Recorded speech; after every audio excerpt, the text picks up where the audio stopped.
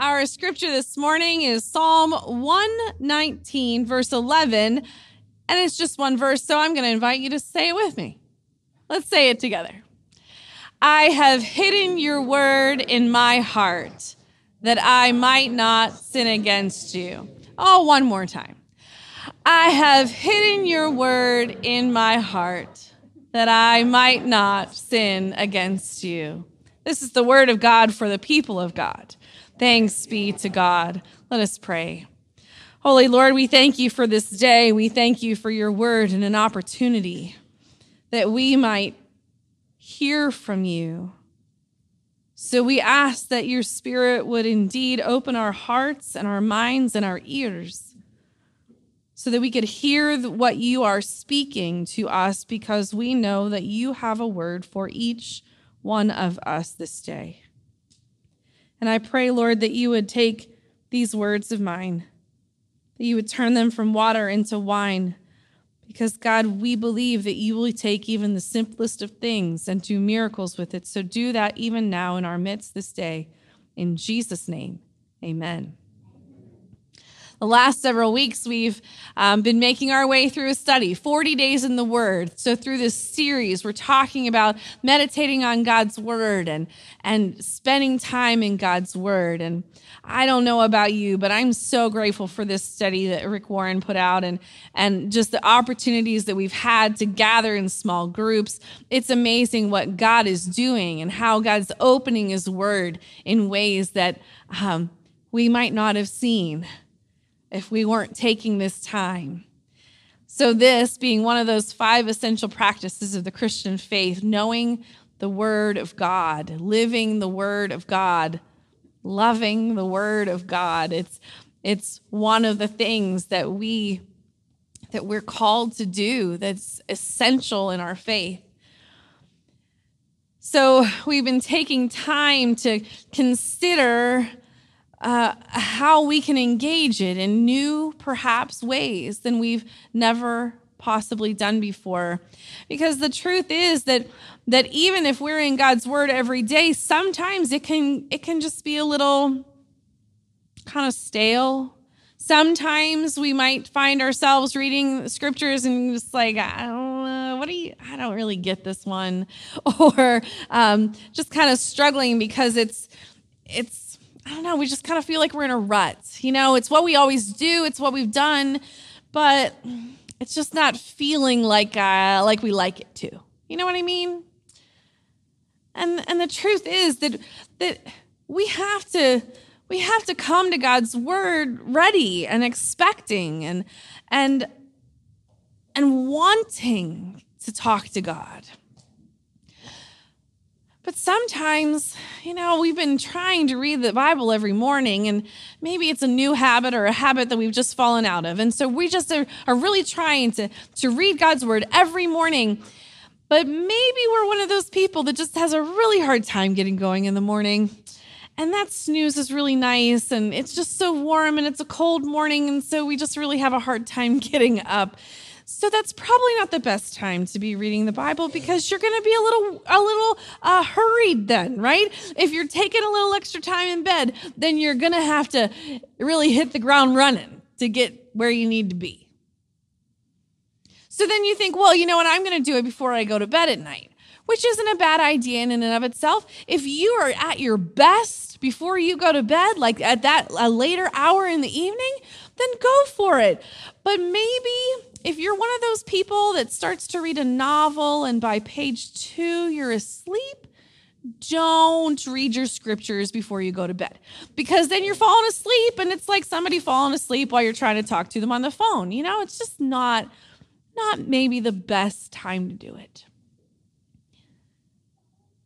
And maybe you've just also found that, you know, you just didn't really feel like reading the Bible today. And then if you're not careful, though, it becomes tomorrow because you just weren't really feeling it. And we got to be careful that we don't let our feelings dictate what we do. Because I mean, if we're going to be honest, if we let our feelings dictate what we did, well, a lot of things wouldn't be getting done because you know what? I just don't feel like it. That doesn't mean it doesn't need to be done. It doesn't mean that I don't need to give my time to it, that others might not be depending on me just because I don't feel like it. Well, we can't allow that to be dictating whether or not we're in God's word, because reading these scriptures, being in God's word, well, the choir just sang it. That's how God shows us, orders our steps, helps us to know what to speak and what to do, how to act. We have to be in God's word. It's imperative. It's a necessity of life. It's like breathing. It's God's word. We need to be there, whether we feel like it or not. But that doesn't to say that there isn't sometimes a rut and we just kind of need a refreshing. We need to be encouraged to maybe do something a little different, because maybe you've done something the same way for 5 or 6 years and it's just not feeling like it used to. So let me encourage you again. Try some of these out. Take some time and commit these ways of meditating on God's word, writing them down, maybe even writing them in the front cover of your Bible so you can be like, oh, wait, what was that way? I forgot what it was that. So we've talked about pronouncing God's word, how taking just one little verse and emphasizing a different word can really help to bring it to life. We can read a sentence that sounds familiar, that we've read before. I've hidden your word in my heart that I might not sin against you. But when we emphasize different words, it can really bring new meaning and new life to it. I have hidden your word in my heart. I've hidden your word in my heart. I've hidden your word. What does that mean that we would do that? And so we take time and make our way through even just one verse. But in doing that, we're seeing and hearing and experiencing in a new way. We talked about picturing God's word, whether it be something, a story maybe of Jesus or one of David or anything within the scriptures of just looking at that and trying to picture what's happening. Not necessarily reading the whole chapter and no, just take this little nugget. What does that mean? What would Jesus have been experiencing? What were the smells? What were the disciples really asking when they asked that question? Was there another meaning? Is that something that I do too? And we're just picturing that. How are we bringing ourselves into it? How does it apply to us? Last week, we talked about probing the scriptures, probing and asking the questions. Right, and Rick Warren has this crazy acrostic. He loves acrostics, and this crazy one that's got all these questions that are great questions. It's just so wild. But I'm just talking about 3 instead of like some big long list. What about just 3? Right? What did this mean then to the people that experienced it for the first time, or the ones who wrote it down? What is the timeless truth that I can glean from this? How does it apply to my life? And then actually living it. So this morning, I just want to just bring before us another way that we could engage Scripture, that we could engage it by paraphrasing it, by a paraphrase. So how would we do that? Well, we'd look at a verse like we have this morning. I've hidden your word in my heart that I might not sin against you. And just to speak it a couple of times, to hear it a few times. I've hidden your word in my heart that I might not sin against you. I've hidden your word in my heart that I might not sin against you. And as we're hearing that, as we're reading it, as we're speaking it even, to consider what those words mean and maybe to use a synonym that might maybe, in a paraphrase that might make a little more sense to us. Because here's the thing. I'm pretty sure that most of us don't walk around using the word precepts all the time. Right? And just a few verses before verse 11 and verse 4, you have laid down precepts that are to be fully obeyed. That's not in my regular vocabulary. I don't walk around talking about precepts on a normal day.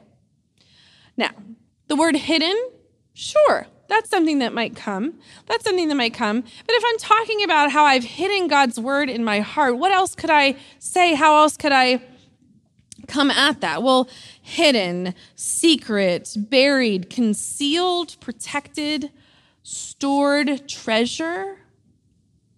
I like that one. I like treasure.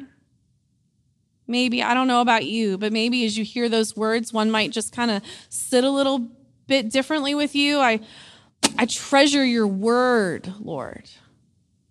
Your word is my treasure. Yeah. But then you keep going with it. Your word in my heart that I might not sin. Listen, sin, we talk about sin in the church, but outside these walls, if you're not a part of a church, sin just is not what we talk about, right? We don't walk around going, hey, sorry I sinned. No, we don't really do that. Now, trespass, no trespassing. We read it, but do we say it? If somebody's trespassing, are we going to, hey, stop trespassing? Maybe. We might be more likely to say, get out of here, get off my property. That's just kind of what we say. So, sin. What about error? Maybe wrongdoing or offense, lapse in judgment, sin, offend. I like offend. Offend that kind of works for me. Because there's just something about that word, like to have offended God or someone else or have been offended. Yeah. And something else that I like about offend is that, when I hear the word anyways, it leads me to that maybe it was unintentional. Does that make sense? Because I don't always intend to be offensive towards God or towards others. And most of the time I don't realize it either.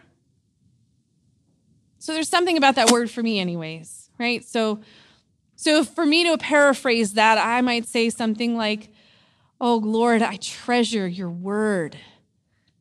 And I pray that it would keep me from offending. That's just, I don't know. Maybe that's me. I don't know what it would be for you.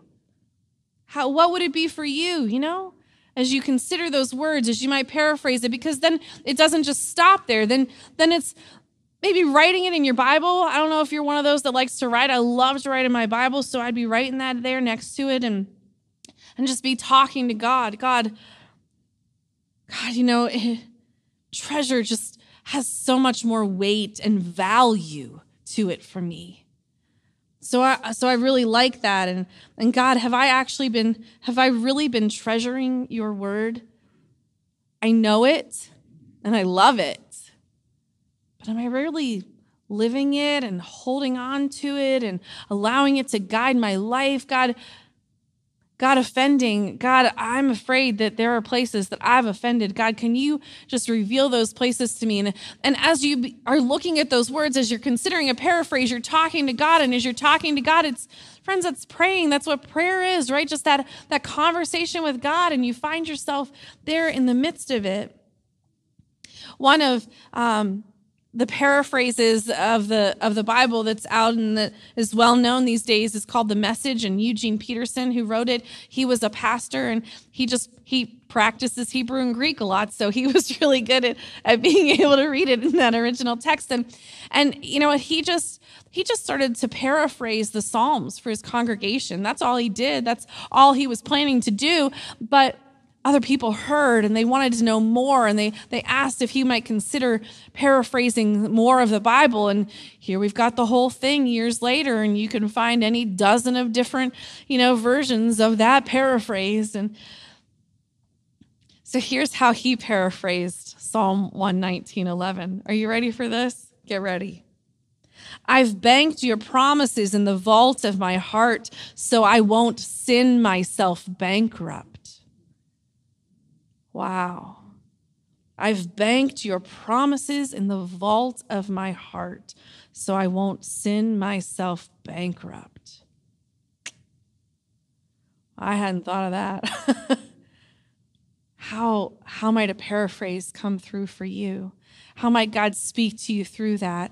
How might that, just allowing yourself to work through a verse, to be able to paraphrase, all of a sudden transform the way you understood something, and all of a sudden you're seeing a promise, or you're seeing something that God's calling you to, a precept, a law, something he wants you to obey in a way that you had never understood.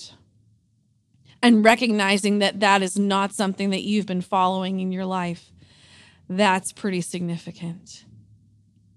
And it was all because you just decided that in reading your scriptures that day, because it's what you do every day, you were just going to do something a little different and try to paraphrase. Do you remember those pictures, the magic eye pictures? So it's the one where there's some drawing of some kind, right? But the idea is that you look at it long enough in just the right way, maybe you're crossing your eyes or squinting a little bit, that all of a sudden there's something that comes out from that picture that you wouldn't have seen.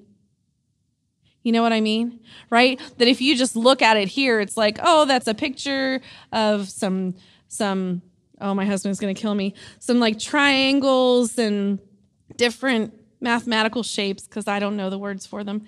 But look at all those things and, oh, I hadn't noticed before.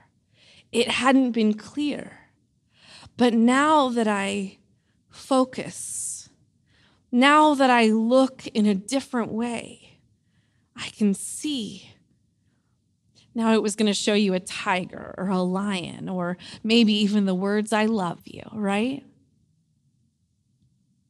But when we take God's word and we really allow ourselves time with it, maybe looking a little differently at it from a new perspective or in a new light, there's something that we had never seen before because we hadn't given ourselves the time, allowed God the opportunity, perhaps, to show us what he'd been longing for us to see. So I pray that this week you'll take some time in God's word, not because you feel like it, but because it's what gives you life. It's the very thing that brings breath to our bones and joy to our souls. Knowing God, knowing his word, seeking his promises, come expecting, come ready, come with the questions, come so that he can show you something that he's been longing for you to see. Let's pray. Holy Lord, we thank you for your word and for these days and weeks that we are dedicating, are giving ourselves over to just discovering new ways that we can look to your word and look to you. God, we pray that we would pay attention to all those little nudges and promptings, maybe proddings and pushing, that we would really open your word every day and that we would seek you. And that we would be able to say to others next week, you will not believe what God showed me. Lord, we're expecting. We're coming, not because we have to, but we need to. In Jesus' name we pray. Amen.